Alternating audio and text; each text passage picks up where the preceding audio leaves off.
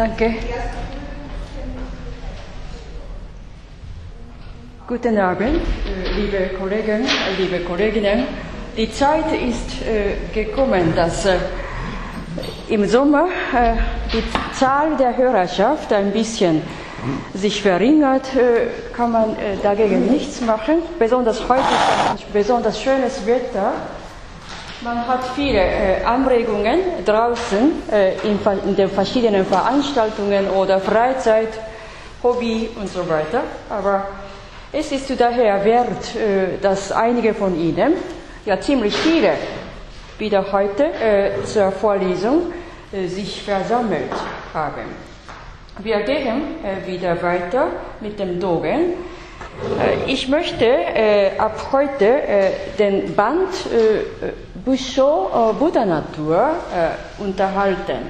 Aber wie immer, ich mache immer eine vorbereitende Stunde, dass man nicht gleich das Original Dogens mit der Übersetzung auf Deutsch kennenlernt, sondern der Text ist erklärungsbedürftig. Auch die Voraussetzung zum Verstehen der Zen-Erkenntnis gehört dazu. Daher gebe ich heute wieder eine Einstiegrunde zum besseren Verstehen des Busho-Band der Shobogenzo Dogens. Jetzt geht's los. Buddha Natur Busho, es ist ein typischer Zen-Terminus. Mit einem Wort kann man folgenden Kommentar geben. Was ist Busho? Sie ist eine ursprüngliche Humanität, eine Natur, die jedem einzelnen Menschen als angeborene Natur innewohnt. Eine ursprüngliche Humanität.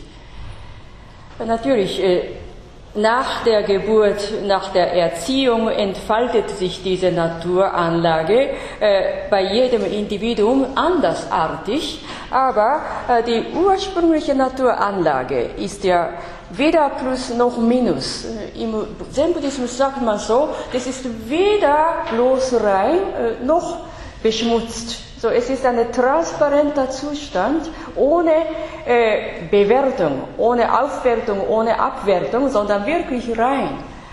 Wenn man aber wieder einfach rein spricht, hat man wieder einen Gegensatz, eine dualistische Spaltung vom Rein und Unrein. Wenn man Heiligkeit spricht, dann gibt es ja dagegen eine Unheiligkeit oder profan und so weiter. Daher sagt man bewusst, die Buddha-Natur ist rein und leer. Leer wieder, nicht im negativen Sinne, sondern unbelegt, unbeschmutzt, unbefleckt vielleicht, aber das ist wieder christlich, nicht? Rein heißt transparent. Weder subjektiv noch objektiv. So eine ursprüngliche reine Naturanlage. Eine typische Denk- und Aussageart in der Literatur des Zen-Buddhismus. Das ist jene Reinheit von Buddha-Natur, die weder rein noch unrein ist. So, wenn ich jetzt wieder kommentiere, wieso bevorzugt man im Zen diese weder noch Aussage? Das ist typisch, dass im Zen-buddhistischen Dharma spricht man so, dieses Dharma, eine universelle Wahrheit, steht über den Ebenen der Dualität. Entschuldigen Sie für den Tippfehler. Sie steht über den Ebenen jeglicher Dualität. So, da die Philosophie des Buddhismus steht auf der Ebene des leidenden Menschen, unterwegs der Suche nach der absoluten Wahrheit ist, wird eine dualistische Trennung von entweder A oder Non-A oft geleugnet. Also eine Dualisierung ist recht schwierig beim Stand vom Schmerz. So, jeder möchte den Schmerz weghaben, aber der Schmerz bleibt andauernd. Eine Trennung ist schwer möglich. Und auch durch diesen Leib, der den Schmerz hat, muss man diesen leidhaften Zustand überwinden. Ein psychischer Schmerz ist besonders schwer substantivierbar. Ein psychologischer Stand vom Leid kann abrupt von einem Moment aufheilen. Besonders wenn man ein freudiges Ereignis hat, dann geht der psychische Schmerz oder psychisches Leid abrupt weg. Bisher hat man unter dem psychischen Leid gelitten, aber abrupt von einem Moment ist der psychische Schmerz weg. So, alles geschieht auf diesem Leib, alles geschieht ausgehend von diesem Leib und Psyche.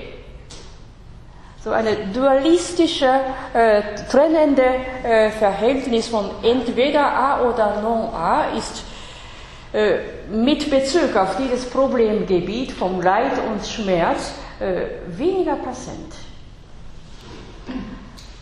So, am besten kann man so sagen, um Überwinden von psychischem Leid, um Überwinden des gedanklichen oder psychischen Leid, darf man die Kausalität des Leidens genau anschauen. Wenn man sich so orientiert, muss man genau den eigenen Stand von einer distanzierten Sicht klar beleuchten. Wenn man wenn man die Kausalität des Leidens genau eingreift, genau einsieht, so ist die Überwindung davon leichter. So, einerseits ist diese Denkweise sehr analytisch, dass man sich selber selbstkritisch und analytisch anschaut und dass man selber die Kausalität des eigenen Problems, die Kausalität des eigenen Leidens klar einsieht. Den Ursprung, von diesem Ursprung kommen die beiden Urteile, entweder P oder Non-P, entweder A oder Non-A. Aber wenn man den Ursprung dieses Problems selber einsieht, darin sind sowohl A als auch Non-A mit eingeschlossen. Also diese Sichtweise vertritt der Buddhismus. So, ich habe es so formuliert, entweder A oder Non-A. Wenn man so dualistisch jedes Einzelne klar beseitigt, nur A sei richtig, dann ist der Non-A falsch. Damit hat der Beurteilende ohnehin eine Fixierung der eigenen Position an die bejahten Seite. Wenn A richtig ist, dann ist Non-A falsch. Analytisch muss es so gehen, aber buddhistische Philosophie beschäftigt sich mit Leben. Auch wenn Non-A falsch ist, auch wenn Non-A eine gehässigte Person ist, man muss auch mit ihm leben. Das ist ja jene dualistische Cutting the Dimension. Ausschneidende dualistische Urteile weniger passend zum Leben, zur Philosophie des Lebens, so könnte man sagen. Also diese Philosophie bewegt sich mitten im Leben, so ist es, mitten im Leben. Eine klare dualistische Beurteilung von entweder P oder Non-P fixiert den Beurteilenden an die bejahte Position. Das macht sozusagen eine Verengung der Sichtweise. So denkt man. Eine Verengung der Sichtweise geschieht beim empirischen, leiblich sich bewegenden Dasein eines Selbst. Und diese Fixierung ist manchmal eine Unfreiheit. Eine Fixierung verursacht eine Unfreiheit. So denkt man. Eine ganz andere Denkweg gegenüber der okzidentalen Philosophie. So kann man sagen. Jetzt weiter. So, leer werden vom Leid, so haben wir gesagt, Entleeren vom eigenen Leid. Dazu braucht man die Kausalität des eigenen Leidens klar eingreifen. Und dazu übt man die Zen-Praxis. So Entleeren vom Leid, nicht nur Entleeren vom Leid, sondern im Buddhismus lehrt man auch das Entleeren von dualistischen Urteilen und dualistischen Sichtweisen. So sagt man. Aber wir haben öfters Missverständnisse gesehen. Wir haben öfters Fehlinterpretation gesehen. Das kommt häufig, besonders in Europa, weil das gesagte Verbum entleeren oder ausleeren oder leer werden, diese Redewendung, hat es sehr selten gegeben innerhalb der okzidentalen Philosophie. Und davon aus hat man manche Fehlinterpretation bisher gehabt.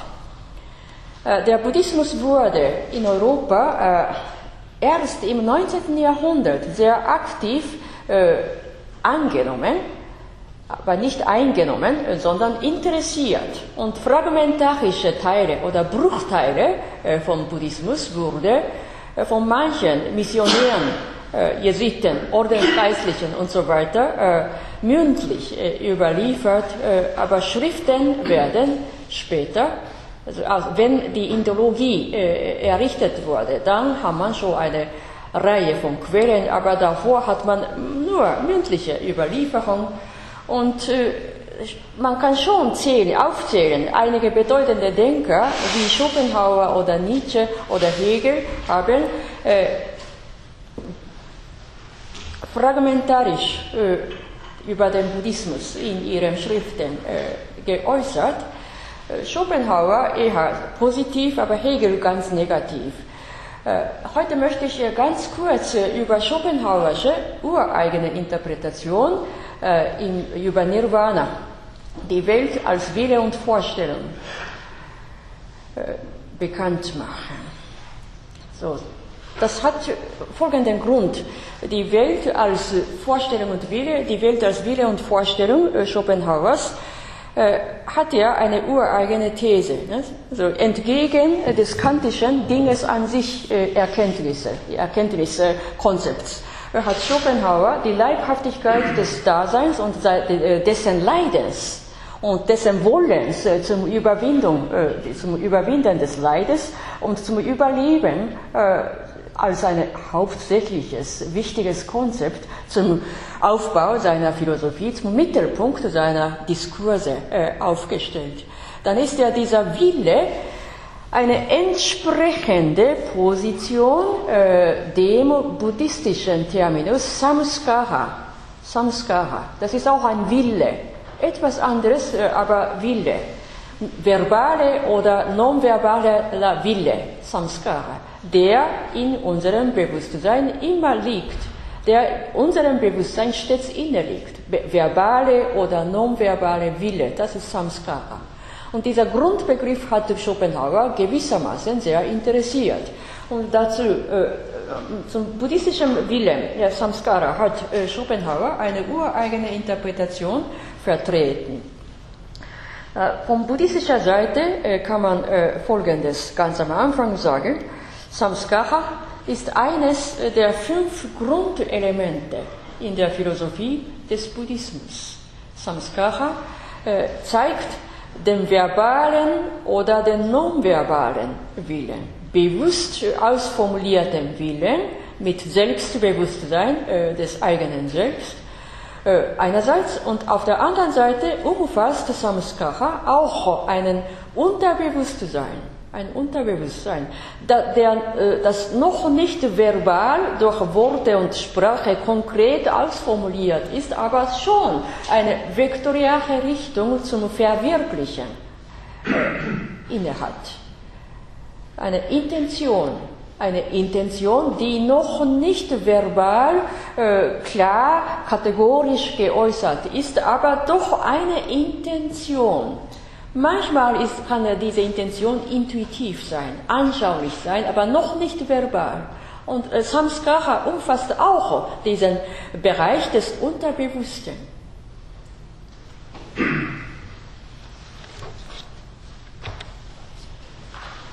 Darf ich dann die ontologische Grundbedeutung von 5 Skandha Ihnen präsentieren? Nicht nur bei Dogen, sondern bei verschiedenen anderen Mahayana-buddhistischen Denkern ist die Lehre von 5 Grundelementen, 5 Skandhas, sehr bekannt.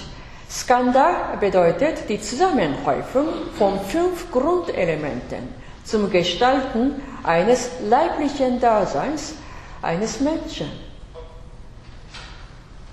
Dies ist sozusagen eine Kategorie, aber interessanterweise hat diese Kategorie folgendes Merkmal.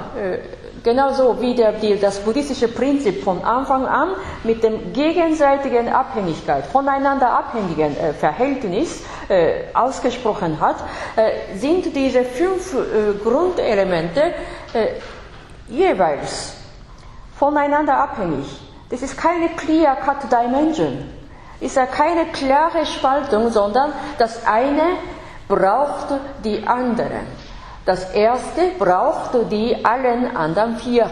Und das zweite braucht auch den Zusammenhang von allen anderen.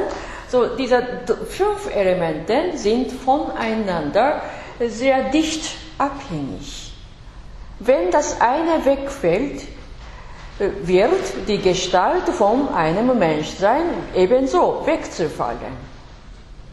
Eine komplexe Zusammenhang, eine komplexe Zusammenhäufung von 5 Elementen, in dem jedes einzelne Element voneinander abhängig ist. So kann man sagen. Das erste Grundelement ist die sinnliche Wahrnehmbare Wahrnehmung. Sinnliche wahrnehmbare Dinge mit Gestalt. Und unser menschlicher Körper ist auch keine Ausnahme. Unser Körper kann man so annehmen. Sinnliche wahrnehmbare Dinge mit Gestalt. Und das zweite ist sinnliche Wahrnehmung. Überhaupt Gefühle, kann man so sagen. Sinnliche Wahrnehmung, die noch nicht verarbeitet werden kann, noch nicht verarbeitet worden ist durch Verstand oder durch den Willen. Eine unmittelbare sinnliche Wahrnehmung. Aber ohne diese sinnliche Wahrnehmung können wir auch nicht einmal jene Zen-Praxis nachvollziehen. Sinnliche Wahrnehmung ist gar nicht unterstuft. Ist nicht unterstuft von dem Verstand, sondern sinnliche Wahrnehmung und das körperliche Dasein, die beiden machen sogar eine unentbehrliche Basis. Ohne diese erstgenannten zwei Grundelemente können wir auch nicht das 5. Element, das Wissen, das erkennende Wissen von Dingen und Seienden überhaupt erreichen. So, ich habe nummeriert, wir nummerieren ohnehin 5 Skandha, aber es gibt keine Hierarchie, wie soll ich sagen, hierarchische Hochschätzung und Unterschätzung gibt es nicht, sondern wie gesagt, jedes Einzelne ist unentbehrlich zum Gestalten des ganzen Menschseins. Sogar diese Basiselemente sind sehr hoch geschätzt. Wie Sie wissen, dass wir im Sendo die kontrollierte Atmung kennengelernt haben. Diese kontrollierte Atmung gehört eben zu diesem erstgenannten 2 Grundelemente. Ohne gesunden Körper kann man nicht sitzen. Und ohne sinnliche Wahrnehmung können wir auch nicht einmal die kontrollierten Atemzug verwirklichen. Und zum Dritten, kontrollierten Atemzug oder langsam atmen und so weiter, da braucht man schon eine entsprechende Vorstellung, dass man Dinge im Bewusstsein seiner selbst projizieren kann. Und ohne diese Vorstellung können wir auch nicht einmal einen Gedanken konzipieren. Diese Vorstellung muss nicht unbedingt eine erkenntnistheoretische Vorstufe der Vorstellung sein, sondern auch verschiedene Bilder, sinnliche Bilder, verschiedene Dinge, die man im Bewusstsein seiner selbst projizieren kann. Erinnerungen zum Beispiel gehören zu diesem dritten Element der Vorstellung. Und zum vierten kommt der Wille, verbale oder der nonverbale. Oder sowohl als auch verbale und nonverbale, bewusstes und selbst unbewusstes Wollen. Und ohne diese Intention, ohne diese vektoriale, Richtung nachweisende Motivation, kann man auch nicht leben. Also dieser Wille hat mit unserem ursprünglichen Wollen zum Überleben einen engen Zusammenhang. Und dieser Aspekt hat Schopenhauer gewissermaßen sehr interessiert, Samskara. So, das hat sein Interesse erweckt, und zwar bei der Entfaltung seiner eigenen Reflexionen zum Aufbau der Schrift, der Wille als Vorstellung und Wille. Aber jetzt muss man schon vergleichend philosophisch auf folgenden Punkt aufmerksam machen. Wir haben zwar einen gemeinsamen Faktor zwischen Schopenhauer und dem buddhistischen Wille, ursprünglichen Willen zum Überleben und verbalen Willen zum besser zu werden, zum besser zu überleben, besser zu denken, besser zu erfahren, besser zu handeln. Da ist der Wille verbal, aber die Grundorientierung,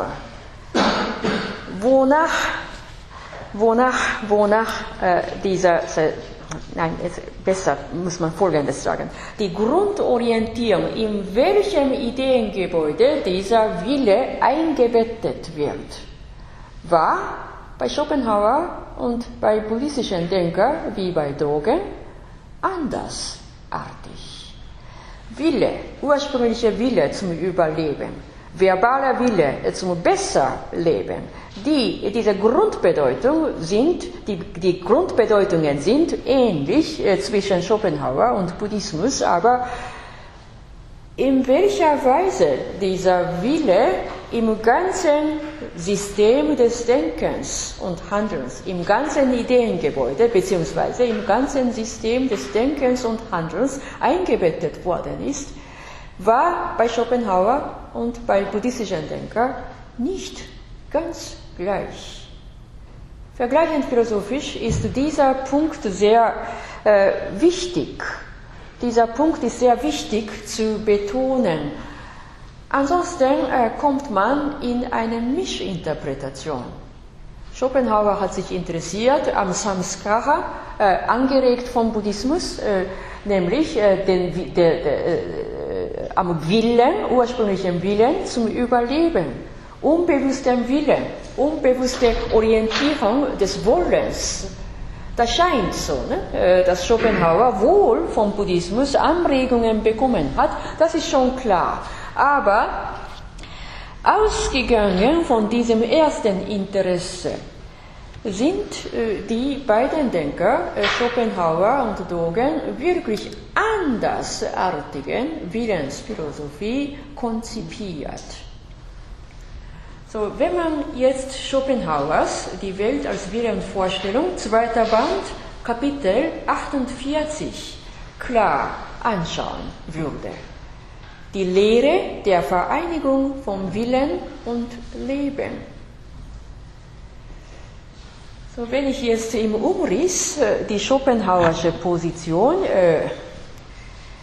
sehr bündig zusammenfassen dürfte, hat er folgende Position in der europäischen Philosophiegeschichte vertreten. So, er war zum Teil Antikantianer, nicht? Ganz bekannt. So, ein leibhaftes Dasein des Menschen lässt sich nicht in eine bloße Kategorie des empirischen Wesens einordnen, so meint er. Bei Kant ist eher einfach Leben oder empirisches Bewusstsein des Ich Bin. Das sind ja beide gar nicht als Gegenstand der kritischen Reflexion der reinen Vernunft, im kritischen Gerichtshof der reinen Vernunft hingestellt werden, weil empirisches Bewusstsein ist stets verzerrt von verschiedenen Anregungen aus der Umwelt und ist überhaupt nicht in der Lage,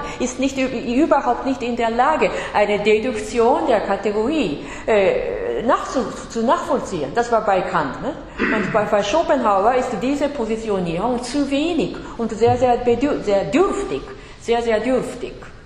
Schopenhauer will sagen, ein leibhaftes Dasein ist viel mehr als eine bloße empirische Kategorie. Vielmehr ist ein leibhaftes Dasein ein Bündel der energetischen Einheit. Und diese energetische Einheit ist wieder ein komplexer Zusammenhang von Sinnlichkeit, Wahrnehmung samt der Leiblichkeit und Vorstellung und Willen. Und diesen komplexen Zusammenhang dieser Einheit kann man nie, wie bei Kant, in eine sehr klare, aber ziemlich enge Kategorie des empirischen Lebens einordnen. Also bis hierher hat Schopenhauer eine ähnliche Grundvorstellung des Buddhismus aufgestellt.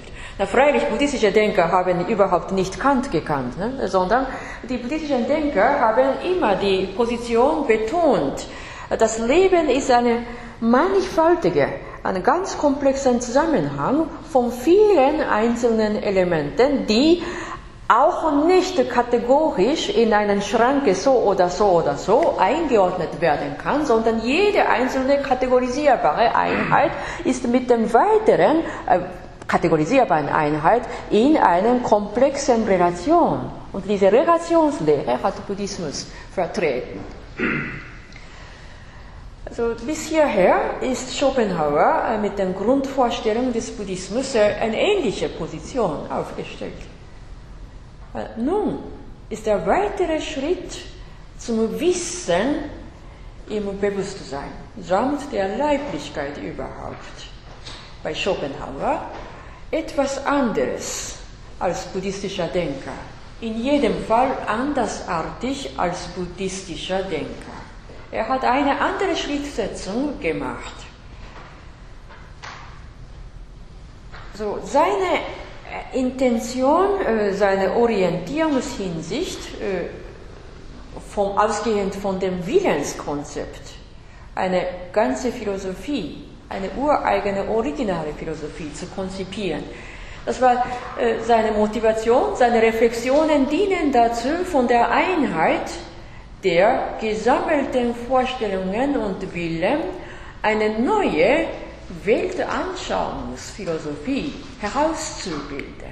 So seine Absicht, seine Orientierungshorizont, seine Motivation lag vor allen Dingen darin, gegenüber dem kantischen, reinen transzendentalen philosophischen Ideengebäude ein ganz anderes Ideengebäude, der Philosophie der Leiblichkeit, zu etablieren.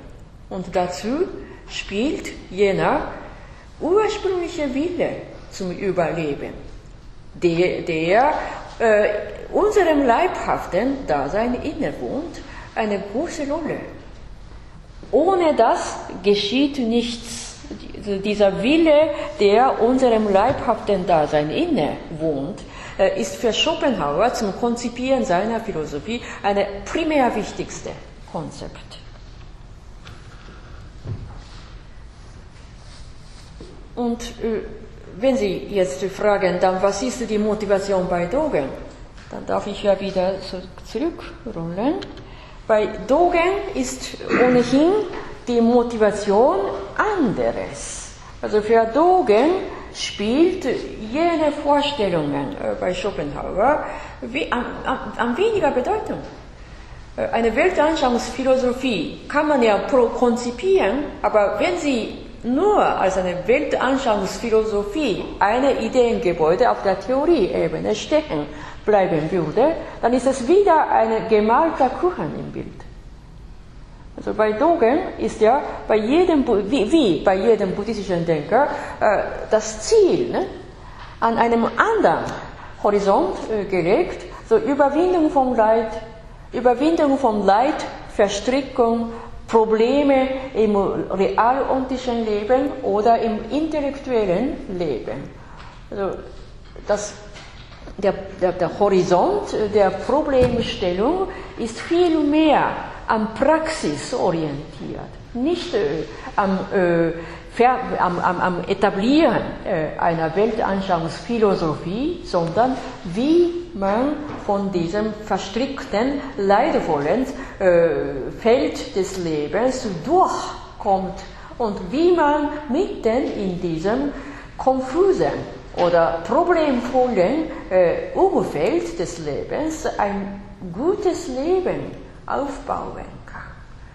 Also die Motivation bei Dogen ist viel mehr an Praxis zum Leben und zum Erleben einer Wahrheit orientiert. Und bei Schopenhauer am Etablieren des theoretischen Ideengebäudes einer neuen Weltanschauungsphilosophie. Das ist ein klarer, markanter Unterschied von Ost und West, der vom Alters her immer gegeben war und tritt wiederholt in Erscheinung. Grundorientierung war anderes bei Schopenhauer und bei Dogen.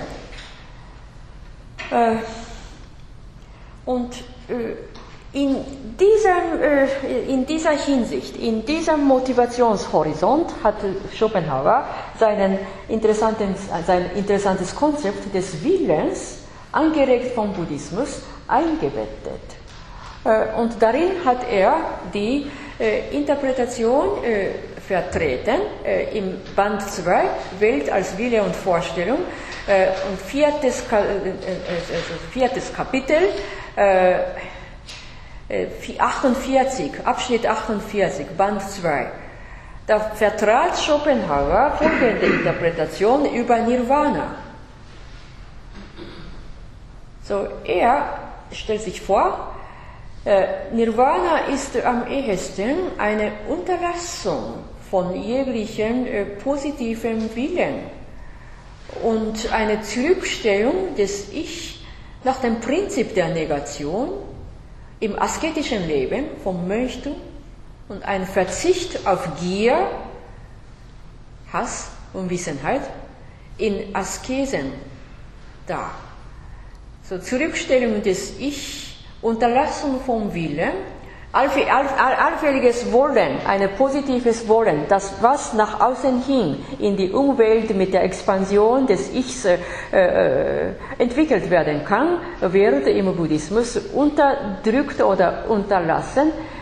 Ja, das ist ja nicht falsch, wenn man Nirodha wurde manchmal jetzt nicht mehr, aber in der vorangegangenen Generation bei Indologen als Unterdrücken übersetzt. Nirodha als Unterdrücken und Löschen, Verlöschen.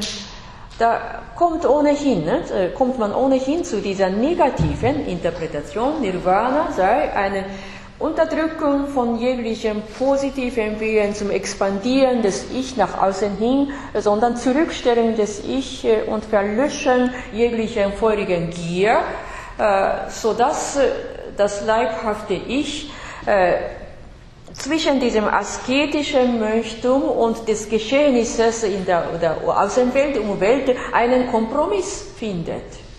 Man muss überleben, aber mit vielen Unterlassungen von verschiedenen positiven Willen. So ein ureigener Typ der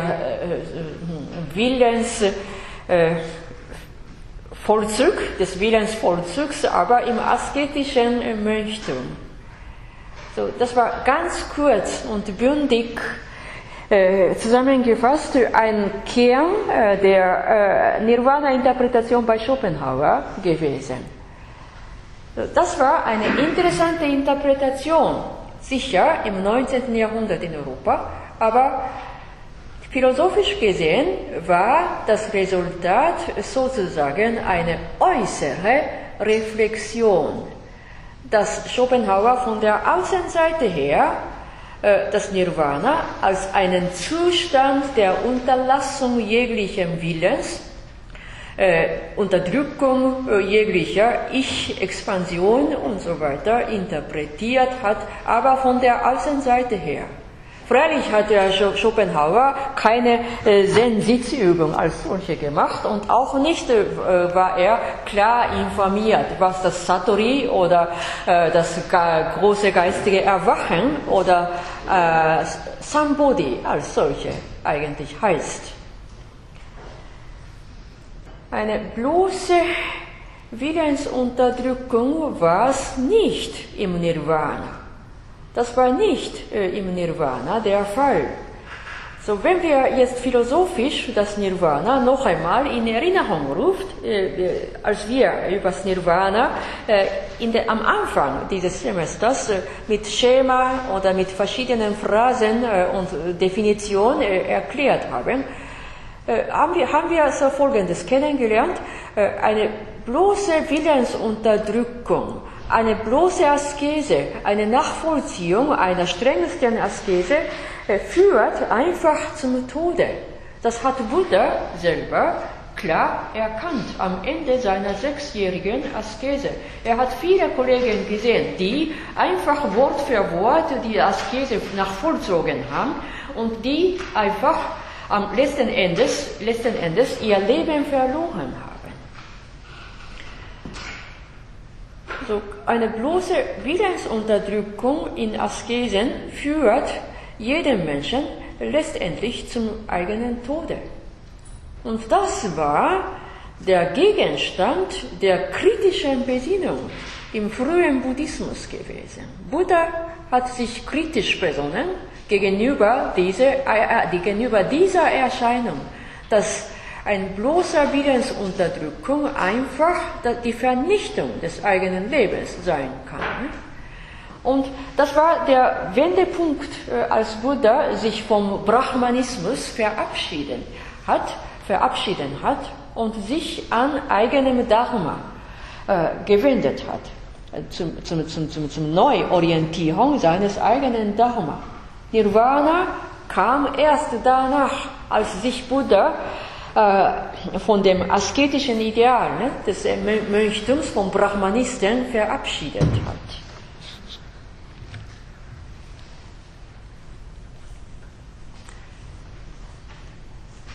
Also,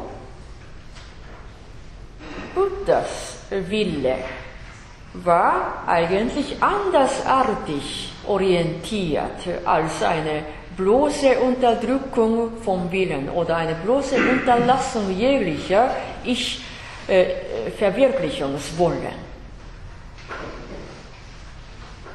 So, der Wille im Skanda, wenn wir jetzt uns wieder hineinversetzen in den buddhistischen Denkungshorizont, da sind wir beim 5 Skanda. Die vierte Kategorie, das 4. Grundelement ist der Wille, aber dieser Wille orientiert sich nicht bloß nach einer Unterdrückung von jeglichem Willen, sondern dieser Samskara im Buddhismus hat eine klare Orientierung, dass man samt diesem leibhaften Dasein das gegebene Problem, das gegebene Leid, die gegebenen Schwierigkeiten überwinden sollte. Zum Überwinden braucht man eine große Überschreitung des eigenen Ich, eine Überschreitung des eigenen Ich, eine große Überschreitung des bisherigen Horizonts, eine Überschreitung der bisherigen Grenze des Wissens des Ich braucht man. Dann ist diese Orientierung des Samskara, des Willens bei Buddhisten, sogar sehr positiv. Allerdings, diese positive Orientierung, diese positive Gesinnung orientiert sich daran, dass unser Ich von uns aus eine Veränderung, eine Überschreitung der eigenen Wissensgrenze leisten kann. diese innerliche Transformation, diese innerliche Veränderung des Bewusstseins des Ich überhaupt, wurde bei Schopenhauer eher von der Außenseite, von der äußerlichen Reflexion her, als eine Unterdrückung des Willens im asketischen Mönchstum beurteilt. So, das war eine Außenperspektive zum Buddhismus als einen interessanten Gegenstand zum Behandeln.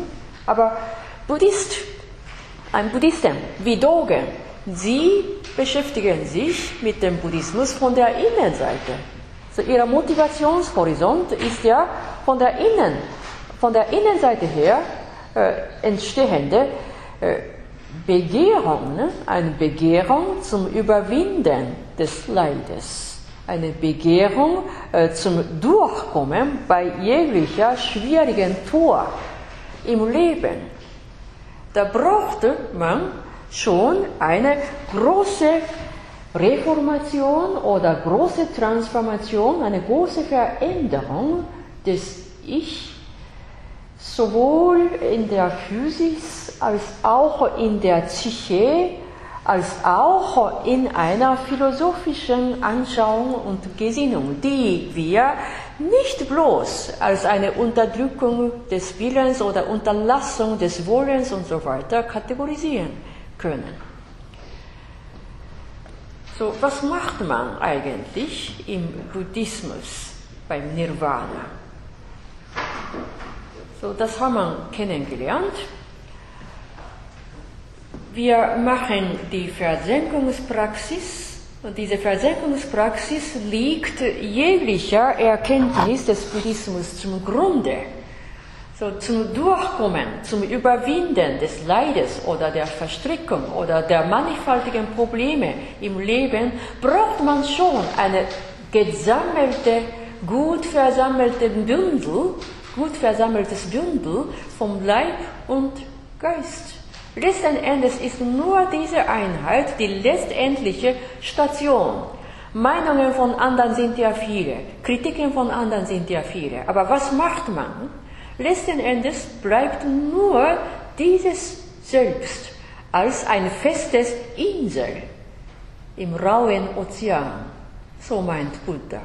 Im Flut und in der Flutkatastrophe und so weiter. Bleibt nur noch eine inselähnliche kleines Grundstück mitten in der Flutwelle, und das ist ähnlich wie unser Ich rund um die Probleme, rund um die Schwierigkeit. Dann braucht man das Leibhaftige und das Geistige versammeln. Und um diese Einheit klar kennenzulernen, übt man logischerweise jene Versenkungspraxis. Es ist ja keine Esoterik, keine bloße mystische Versenkung, sondern um zu erreichen jenes klaren, wachsamen Bewusstseins braucht man eine Ruhe. So, man versammelt nicht nur die Atmung, nicht nur das Bewusstsein und Atmung, sondern auch die Vierer-Elemente, Grundelemente vom 5-Skandha, körperliches und sinnliche Wahrnehmung, Vorstellung und Wille, Samskara. Man versammelt die allen genannten Grundelemente, um letztendlich das 5., das erkennende Wissen in Ruhe, ohne Debatte, in Ruhe zu erreichen. Und diese Schrittsetzung ist ja im Buddhismus ureigen. Ich habe Ihnen öfters so erklärt, eine Fixierung an einem Punkt macht schon eine Kausalität des Entstehens mannigfaltigen Leides aus. Eine Fixierung, eine starre Vorstellung, eine willentliche Kategorisierung, dass ich unbedingt ein bestimmtes Objekt O erreichen muss und dass ich daran unbedingt bleiben darf, als mein Besitzeigentum darf ich dieses Objekt für immer behalten. Und diese Art der Fixierung macht einen kausal-logischen Grund zum Entstehen so und so viel Verstrickung und Leides aus. So meint Buddha. Und das heißt, eine falsche Vorstellung herrscht unser Bewusstsein. Dass jedes Objekt ist der je meinige. Das muss ich besitzen. Ich muss es beherrschen, ich muss es dominieren und ich muss immer drüber sein. Eine solche Vorstellung, falsche Vorstellung des je meinigen, bildet einen ebenso falschen Willen. Das heißt, dass zwischen diesem betrachtenden Ich als Subjekt und dem begehrten Objekt eine fixe Identifikation entstand. Das ist mein eigenes, das ist meiniges, womit das Ich fälschlicherweise, irrigerweise jenes Objekt mit meinem eigenen, mit meinigem identifiziert. Und das ist eben die Quelle des Entstehens mannigfaltiger Leid. So, da habe ich mit Rot markiert, eine falsche Identifikation und eine falsche Anklammerung entsteht davon aus, Dinge mit eigener Ich-Vorstellung zu identifizieren, Dinge mit eigener Ich-Willentlichkeit zu beherrschen versuchen, Dinge mit der Ich-eigenen Sinneswahrnehmung und so weiter zu bestimmen, zu beherrschen und zu fixieren. Und das Ganze führt zum Grundschema von Leid und Verwirrung, Verstrickung, Unwissenheit, Samsara. Und Buddhismus macht dagegen einen heilsamen Tipp zum Realisieren. So, die Überwindung von diesem leidvollen, verstrickten Samsara braucht man. Und dies ist eben diese Schrittsetzung zum Nirvana, dass man die kausal-logischen Ursache des eigenen Leides klar einsieht. Das war sozusagen eine falsche Identifikation von verschiedenen Objekten mit dem eigenen Vorstellung, mit der eigenen Willen je meinigen. Und diese Besitzeigentum, dieses Wollen zum Besitzeigentum und Beherrschungswollen und so weiter. Und diese fixe, erstarrte Linie zum Anklammern und zum Fixieren, zum Festhalten und einfach zementieren, darf man auflösen, loslösen. Das Ich als Subjekt, als Leib verschwindet gar nicht. Es bleibt so. Es lebt, es atmet, aber nur die falsche Vorstellung, falsche Fixierung muss gelöst werden.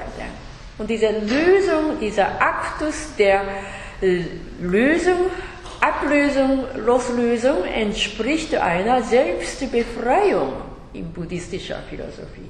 Eine Selbstbefreiung und Selbsttranszendenz. Und besonders dieser letztgenannte Selbsttranszendenz wurde im Zen-Buddhismus bei Dogen sehr akzentuiert gesprochen.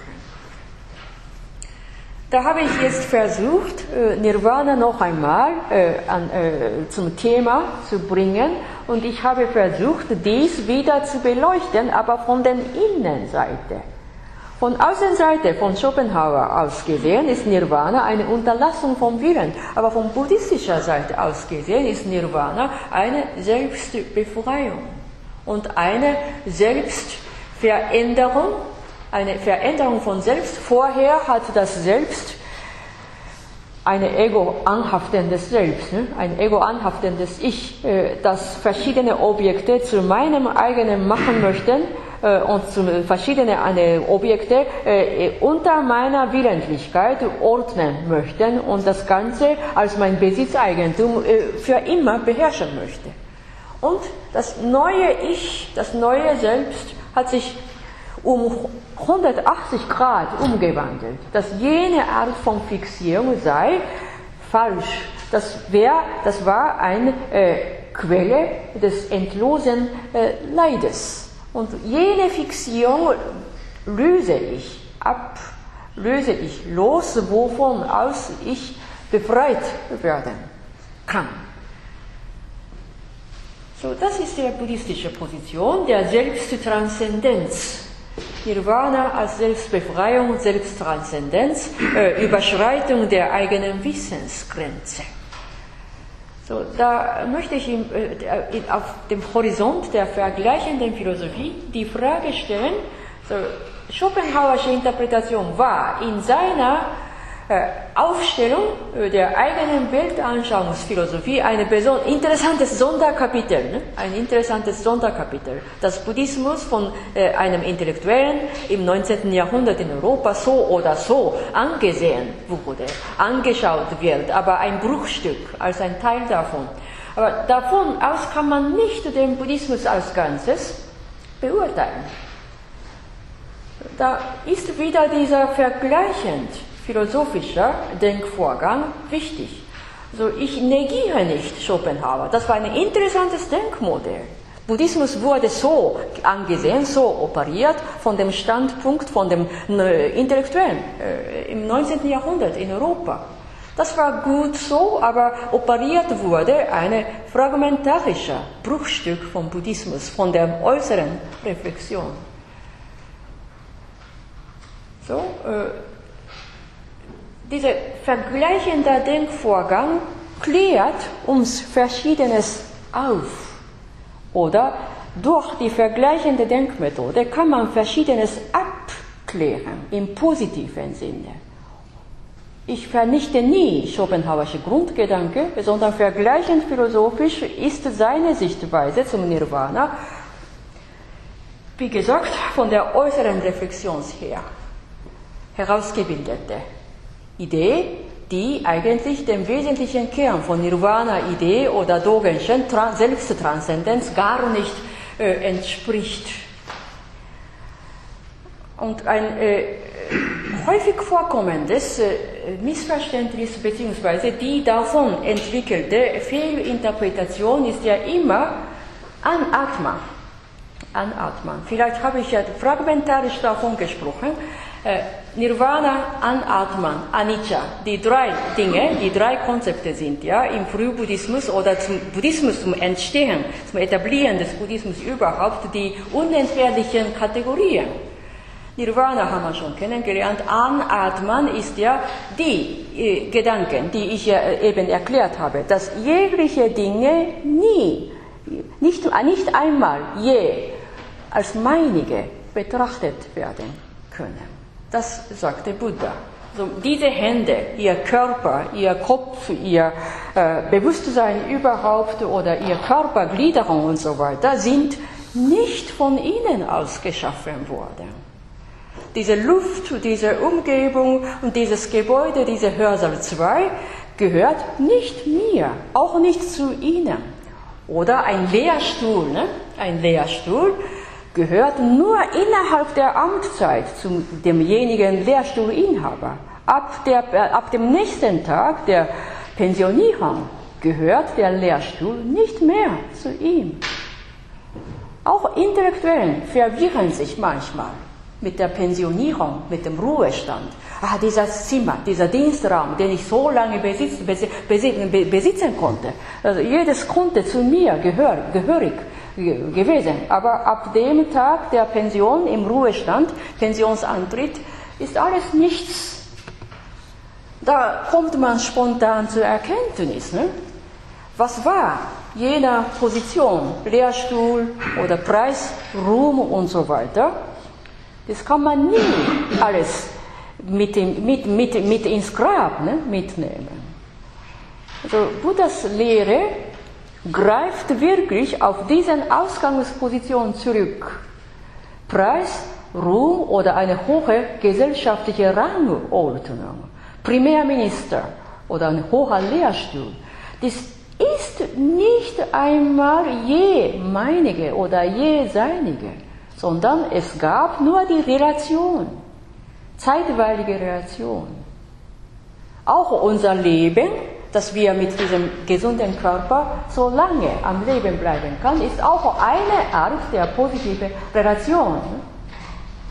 Wenn man abrupt in der Zeitung sieht, dass ein berühmter Schlagersänger Udo Jürgens ist ja schon tot. Ne? Er ist ja begraben im Zentralfriedhof. Bis vor ein paar Tagen, bis vor ein paar Wochen hat man Udo Jürgens immer lebendig am Podium gesehen, aber heute ist er nicht mehr da, weil die Relation zum Körper, Geist und zum Leben abrupt erloschen, aufgelöst wurde. So, buddhische Weltanschauung richtet sich immer danach. Kein einziges Ding kann einfach fixiert werden als jemeinige, sondern es gibt nur die Relation. Negative Relation, positive Relation. Diese Relation ist in unserem Leben, in der Empirie, immer zeitweilig und dynamisch von Minute zu Minute abänderbar. So, daher spricht Buddha als ein Gegensatz zum brahmanistischen, heutzutage hinduistischen Vorstellung, dass unser Ich als eine ewig bleibende Seelensubstanz Atman geschätzt werden kann. Das ist nicht so bei Buddhismus. Kein einziges Ding ist je meinige. Dann ist diese Logik Prädikativlogik, prädikativlogische Aussage. Es gibt keine fixe Atman, die oder der als Seelensubstanz ewig einen Wandel ausmachen kann. Das war bei Brahmanisten die Rede, aber Buddhismus hat diesen Gedanken prädikativ-logisch geleugnet. Weil niemand hat ja ein Leben nach dem Tode selber gesehen, weil das Bewusstsein selber aufgelöst wurde, kann niemand eigentlich das nächste Leben als solche klar und eindeutig nachweislich machen. In diesem Sinne hat Buddha eine Reinkarnation über die Ewigkeit an Atman, eine immer sich umwandelbare Atman als solche, hat Buddha negiert. An Atman ist keine Vakuumkategorie, sondern jene prädikativ-logischer Grundgedanke, dass kein einziges Ding als jemeiniges fixiert werden kann. Na, man kann es so betrachten, ne? Mein eigenes Haus, mein eigenes Besitzeigentum, mein eigenes Vermögen, Immobilien und so weiter. Aber diese Relation von mir zum Immobilien, von Ihnen zum Sparbuch zum Beispiel, ist wieder eine zeitweilige Relation. So gesehen ist buddhische Anatman-Gedanke eine prädikativ-logische, sehr nüchterne Gedanke gewesen. Aber manche Philosophen nehmen einfach an, wenn Anatman ein Schlagwort, ein primär wichtiges Prinzip des Buddhismus gewesen ist, wenn man so hört, glaubt man, besonders die Philosophen haben die Neigung, das ist eine substantivistische Kategorie, ein Satzsubjekt, Anatman, ein leeres Ich als solche sein sollte. Das stimmt nicht. Das stimmt nicht. Muss man vorsichtig interpretieren. So, manchmal neigt man daran zu denken, dass Buddha versucht, dass man alles Negation, immer prädikativ, logisch, aber negieren, so dass jegliche Positionierung einfach dekonstruieren versucht hatte. Das ist wieder ein bisschen fraglich. Eine Lehre, ja, ausleeren, entleeren, das haben wir öfters gehört, aber diese Lehre ist bei Buddha wieder nicht ein eigenständiges Konzept, ist ja kein Satzsubjekt, sondern wieder prädikativ-logisch. Ausleeren vom Leid, entleeren der giftigen Quelle, ausrotten, beseitigen, negieren der falschen Vorstellung. Also Lehre als ein Satzsubjekt kommt bei Buddha noch nicht, sondern die Lehre ist erst später bei Nagarjuna zum Hauptbegriff ausgeschliffen. Und interessanterweise war es so, dass Nagarjunasche Lehre einen enormen Einfluss auf die ostasiatischen buddhistischen Schulen überhaupt ausgeübt hat. So, ich wollte hier nur betonen, dass Buddhismus, im Frühbuddhismus, Anatman oder Anicca oder Nirvana keine bloß leere Kategorien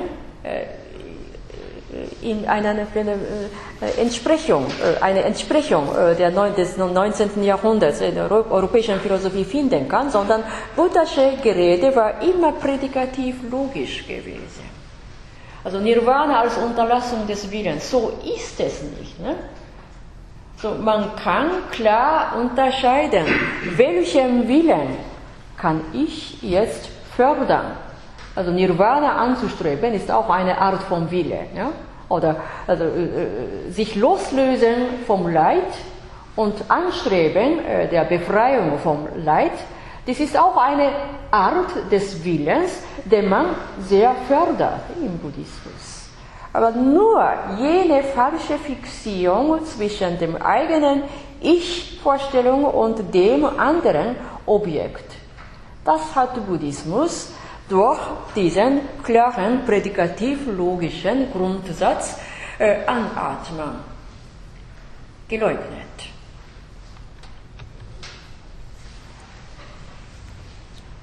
Also, das haben wir jetzt schon gesprochen. Lehre kommt bei Buddha noch nicht als eine Kategorie. Ausleeren von Gier, Hass und Verblendung, Entleeren der Quelle von Unwissenheit. Also alles kommt prädikativ-logik, kommt in prädikativ-logischer Sprechweise. Und ein Missverständnis wäre, also Buddhische Gerede war sehr, sehr dekonstruktiv gewesen. So ist es nicht. Also, er hat niemals die Leute versucht, sondern seine Verhaltensweise aber war am ehesten passiv. Erst wenn seine Gegner ihn versuchen wollte, mit verschiedenen Aporien, 10 Aporien hat Buddha einmal bekommen von seiner Gegnergruppe. Die Gegnergruppe war Brahmanen, Brahmanisten. Die haben an ihn einen sehr intelligenten Studenten hingeschickt, um den Buddha zu versuchen, ob Buddha diese 10 Aporien lösen kann. Ne? Da hat Buddha tatsächlich passiv sich verhalten, weil die Aporien gekommen sind, spreche ich ja gegenüber euch, dass mein Dharma aus diesem und jenem Grund nicht mit dieser Problematik beschäftigt und warum und so weiter. Hat Buddha sehr klar gesprochen, aber er hat eigentlich nicht versucht, jemanden in eine Aporie zu drängen, sondern sein Wollen ist das Gegenteilige, das Leidende zu retten. Das ist ja kein Versuch. Weiterhin, wie gesagt, das ist wieder eine Wiederholung, aber wichtig, negiert wird ja nicht ein leibhaftiges Ich überhaupt. Wenn man an Atman spricht, denkt man, basierend auf der okzidentalen Philosophie seit der Neuzeit, das Atmen als atmende Einheit, das Ich wurde negiert, überhaupt beseitigt im Buddhismus. Nein, so ist es nicht. Ein empirisches, lebendes, atmendes Subjekt ist geschätzt. Wie gesagt, ein Vollzug der extremen Askese führt nur zum Tode. Und das darf nicht so sein. Nirvana-Lehre wurde von der Negation des totalen asketischen, brahmanistischen Ideals zustande gekommen. So muss man sagen. So negiert wird die falschen Vorstellungen, negiert werden die falschen Vorstellungen, jetzt habe ich kompakt so formuliert, Vorstellungen, die das Subjekt-Objekt-Verhältnis in jeglichen Erfahrungen auf eine subjektivistische oder egozentristische Weise verengt, festhält und fixiert.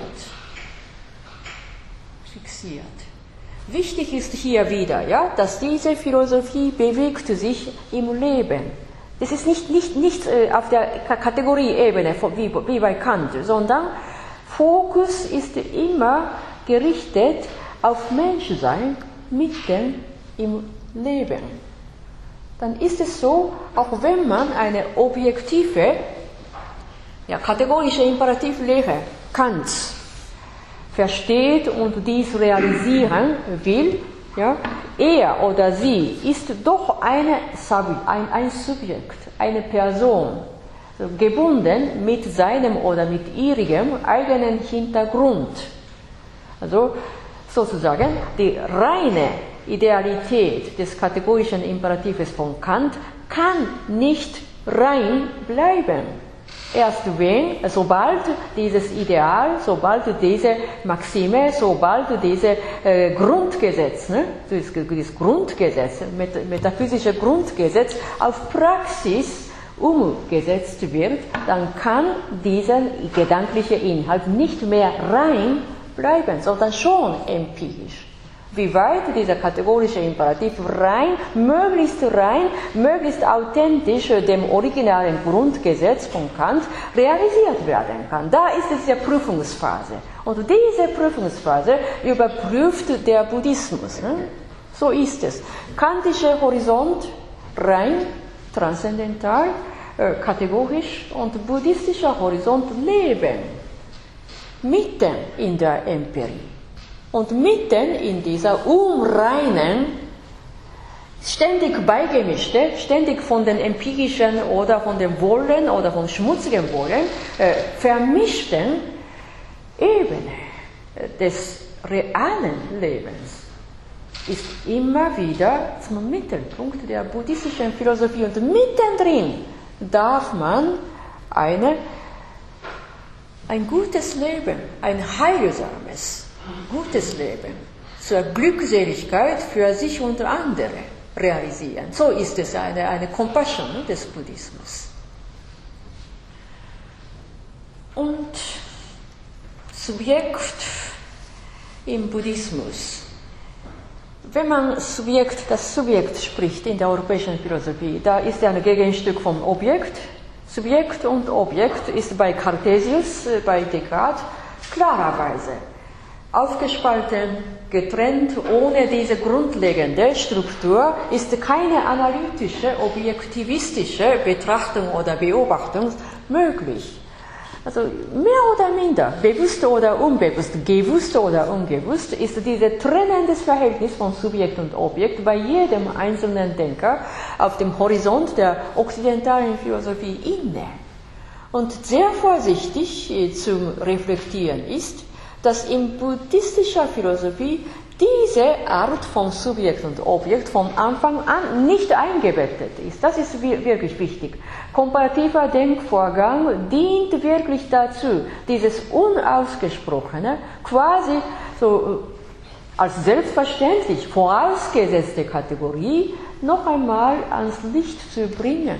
Diese Grundkategorie, Subjekt, Objekt, das ist so ein einfaches Gegenstückspaar, ein Gegensatzpaar. Ne? Aber die Grundbedeutung von Subjekt und Objekt ist in der europäischen Philosophie und in der buddhistischen Philosophie vom Anfang an sehr unterschiedlich. Mindestens wenn man auf dem Horizont von kartesischen, Descartesischen Diskurs de la Méthode ruht, dann ist Subjekt und Objekt einfach diese spaltbare, klar spaltbare, dualistischen Ebene. Objekt als Existenz und Subjekt als rational denkendes Subjekt und so weiter. Diese Grundorientierung ist dort nicht vorhanden im Buddhismus, sondern im Gegenteil. Subjekt, Objekt, sagt man, Subjekt sei unser denkendes, atmendes Subjekt und Objekt ist ja uns gegenüberstehende Dinge, aber wir und Dinge vor uns sind von Anfang an in einer Beziehung, und zwar im Verhältnis des voneinander abhängigen Felds. wir sind von Anfang an voneinander abhängig. Ohne dieses Gegenüber, ohne diese Objekte, können wir unser Subjekt auch nicht als Subjekt anerkennen.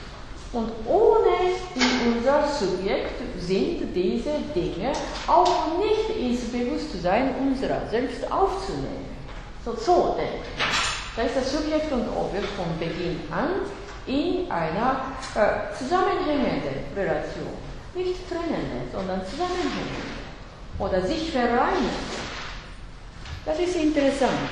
So etwas bewertet man sehr in der komparativen Philosophie. So diese komparative Philosophie dient nicht bloß dazu, die Differenzen von Ost und West oder Differenzen von Platon und Aristoteles und so weiter aufzuzählen, sondern sie beleuchtet einen prinzipiell wichtigen Teil, eine Voraussetzung der Philosophie von unterschiedlichen Denkern, unterschiedlichen philosophiegeschichtlichen Denkern, unterschiedlichen Kulturen, weil innerhalb des gleichen Terminus gibt es mannigfaltige Interpretationsunterschiede. Und wenn man diese Unterschiede einfach nivelliert, einfach in einem pauschal nivelliert an die Reflexion kommt, davon aus kommt immer wieder eine falsche Schlüsse. Wenn die Voraussetzung falsch, dann ist das Resultat des Denkens ebenso nicht mehr stimmig. Und komparative Philosophie, vergleichende Philosophie dienen dazu, einen solchen Irrtum rechtzeitig zu vermeiden. So, Nirvana ist ja keine Dekonstruktion eines Ich, sondern eine, von der Innenseite aus gesehen, eine große Selbsttransformation, eine große Durchsetzung des heilsamen Selbst, so kann man sagen. Erstaunlich, ne, dass so viele Unterschiede zwischen der Schopenhauerischen Interpretation und von dem Buddhismus, authentisch buddhistischen Seiten herausgekommen ist. Also ich habe heute bewusst die Relevanz der vergleichend philosophischen Denkvorgänge ausgesprochen. Und kritisch zu bemerken ist folgende Tendenz. Wenn ein maßgebender historischer Denker in der okzidentalen Philosophiegeschichte wie Hegel oder Nietzsche oder Schopenhauer über Buddhismus oder Brahmanismus fragmentarisch ausspricht, und dieser Bericht klingt sicher interessant, aber man darf vorsichtig ihre Denkvorgänge überprüfen, ob sie, diese maßgebenden Denker für die okzidentale Philosophiegeschichte, europäische Philosophiegeschichte, wirklich diesen Gegenstandstück, Buddhismus oder Hinduismus, verschiedene asiatische Denkrichtungen, mit ihrem authentischen Kern rezipiert haben. Oder ob sie eher fragmentarisch ein paar Stück, das was für sie annehmbare Bruchteil für ihr Denkgebäude mit integriert haben oder eher kritisch ablehnend behandelt haben, da ist so, dass dort noch keine vergleichende Philosophie geschehen hat.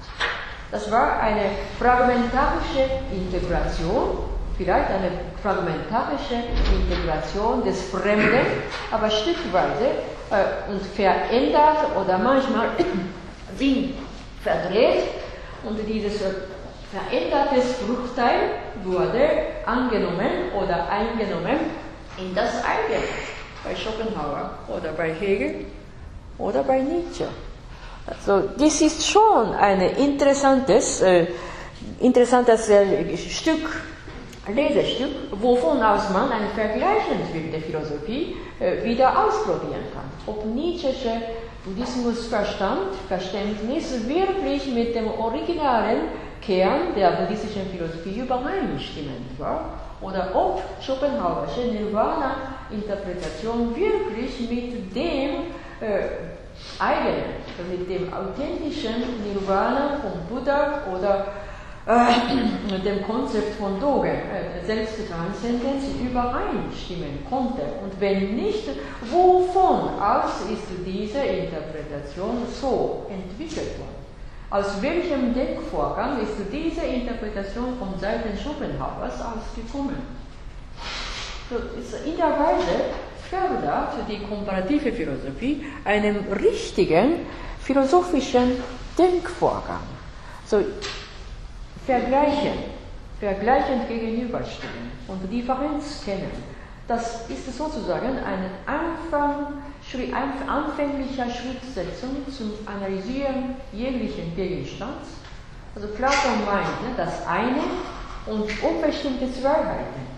Sehr locker formuliert, das eine Identifikation, Dinge erkennen als eine identifizierbare Einheit und unbestimmbare Zweiheiten, Großes, Kleines oder lang und kurz oder gut oder ungut, schlecht und weniger schlecht. Diese Unterscheidung in unbestimmten Zweiheiten ist ein Anfang der Philosophie. Und diese Differenzierung ist ohne Identifikation nicht möglich. Identifikation anerkennen und Differenz anerkennen. Und die beiden, dieser Gegensatzpaar, Identifikation und die Differenz, gehören zusammen. Und das eine fördert das andere. Und die Differenzdenken fördert wieder eine Entwicklung eines gemeinsamen Grundes. So verstehe ich. Also komparative Philosophie ist ja keine bloße Aufzehrerei von gemeinsamen Unterschieden, sondern sie wirkt sich als ein förderliches Mittel zur Vermittlung des Eigenen und des Nicht-Eigenen, Eigenen und Fremden, und wobei wir immer zwischen den beiden, heute haben wir zwischen der Schopenhauerischen Buddhismusinterpretation und dem authentischen Buddhismus, Nirvana-Interpretation, uns positionieren. Also wir sind dann die Vermittler der beiden entgegengesetzten Denkungsart, wovon aus wir Schopenhauer einerseits besser kennenlernen, tiefer kennenlernen und auf der anderen Seite auch buddhistische Denkweise noch einmal vertieft kennenlernen können, erkennen können, und wovon aus wir unsere eigenen philosophischen Denkvorgang nur weiterhin zielstrebig erweitern können. Was ist eine Philosophie zum Leben, zum heilsamen Leben? Was ist unser ursprünglicher Wille zum Überleben? Und durch welche Weise können wir mit diesem ursprünglichen Willen zum Überleben umgehen? Und durch welche Weise können wir diesen ursprünglichen, manches blinden Willen zum Heilsamen, zum Guten kontrollieren? In der Weise geht die komparative Philosophie. So, das ist meine Auslegung.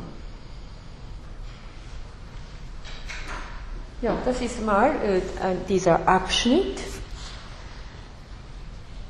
So, ich möchte jetzt diesen Block abschließen und in der nächsten Woche möchte ich die Buddha-Natur aus dem Shobogenzo Dogens weiter kommentieren und reflektieren. Ich möchte jetzt bitten, die Wortmeldung, wenn es gibt. Fragen? Ja, bitte.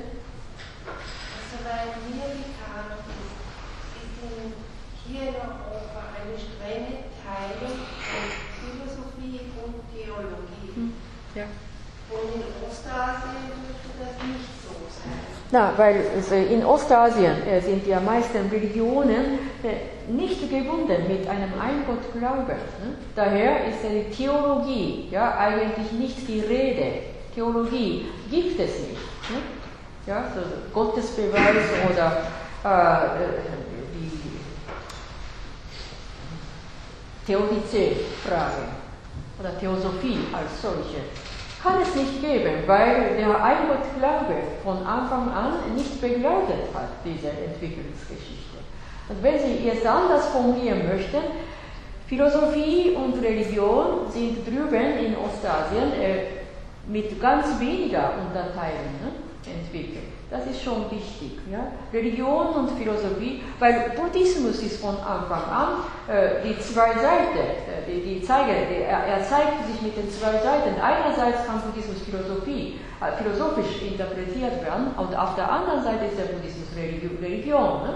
Aber wenn man Religion wieder im engen philologischen Sinne Wiedergebundenheit von Gott und Mensch interpretiert, dann ist ja im Buddhismus keine Gottesfrage im Mittelpunkt. Ne? Von Anfang an ist diese Religion etwas anderes, ist nicht im strengen Sinne, authentischen Sinne Religio, sondern es ist so, wir sagen anstelle Religion Shūkyō, das ist ja im Grunde genommen Lehre vom Ursprung des Seins. Shūkyō ist nicht Religion, sondern die Lehre vom Ursprung des Seins und Nichtseins.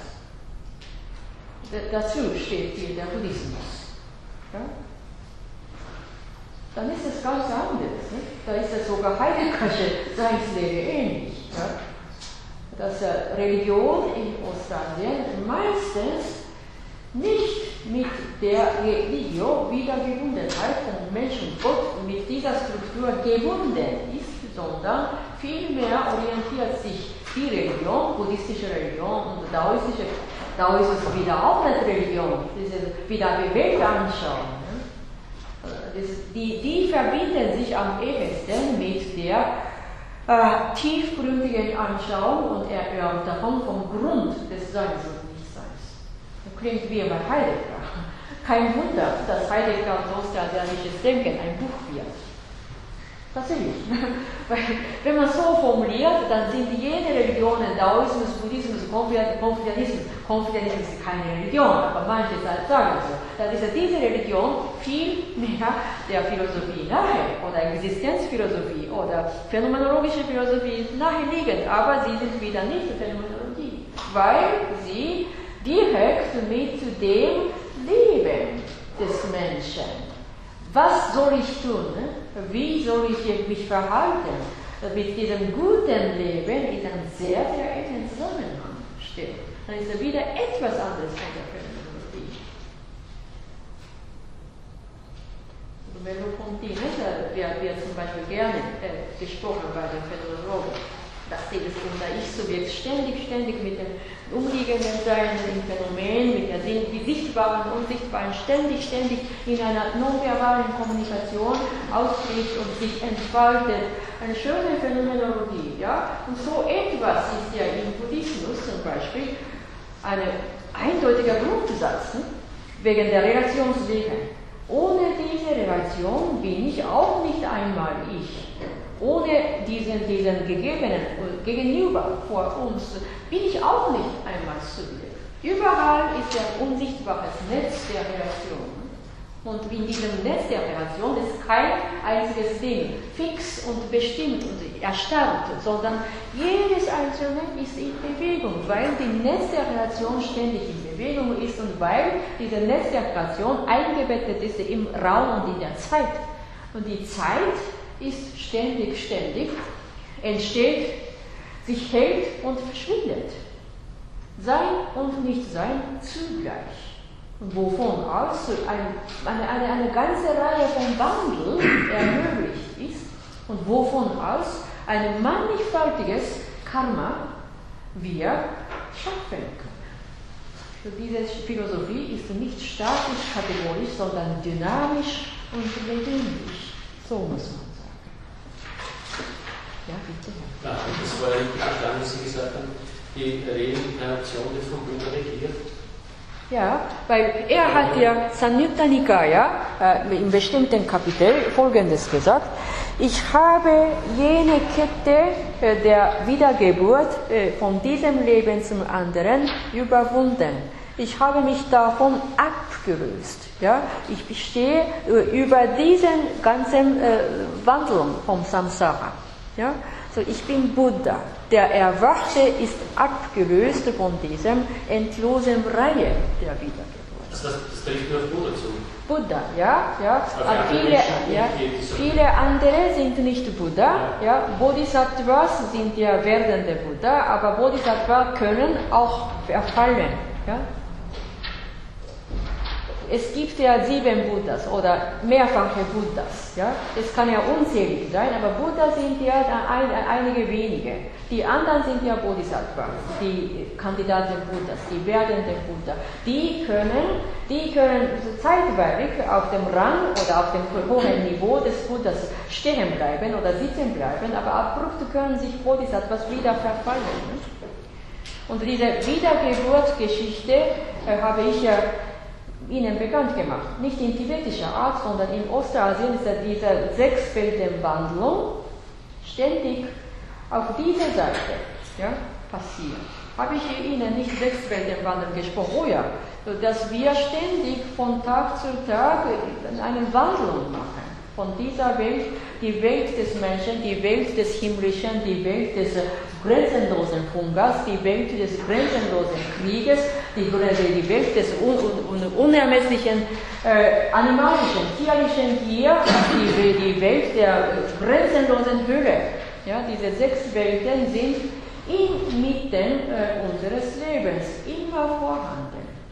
So verpackt von Ärger tut jemand etwas Unfug, ne? Da ist der Mensch mitten im Geist von kriegerischen Auseinandersetzungen. Der Mensch ist in der Hölle. Oder eine andere ist ja in der Höhle, der endlosen Hölle. So viel Leid, so viel Verstrickung, niemand hilft, jeder hasst, von jedem verhasst, gehässiges Hassobjekt, als Hassobjekt betrachtet, ist er oder sie eigentlich an und für sich in einer grenzenlosen Hölle.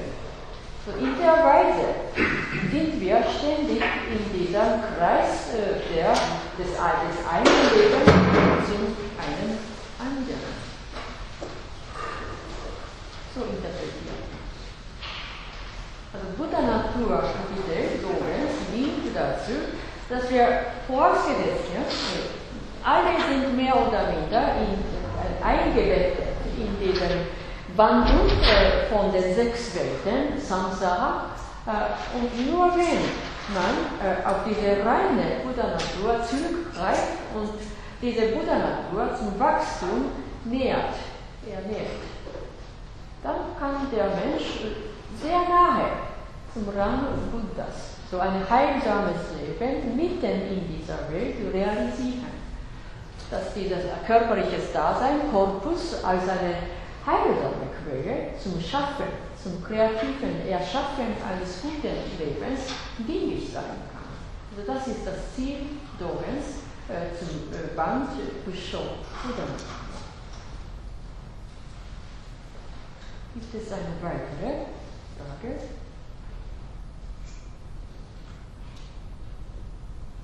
Wenn nicht, dann macht man Schluss, ja?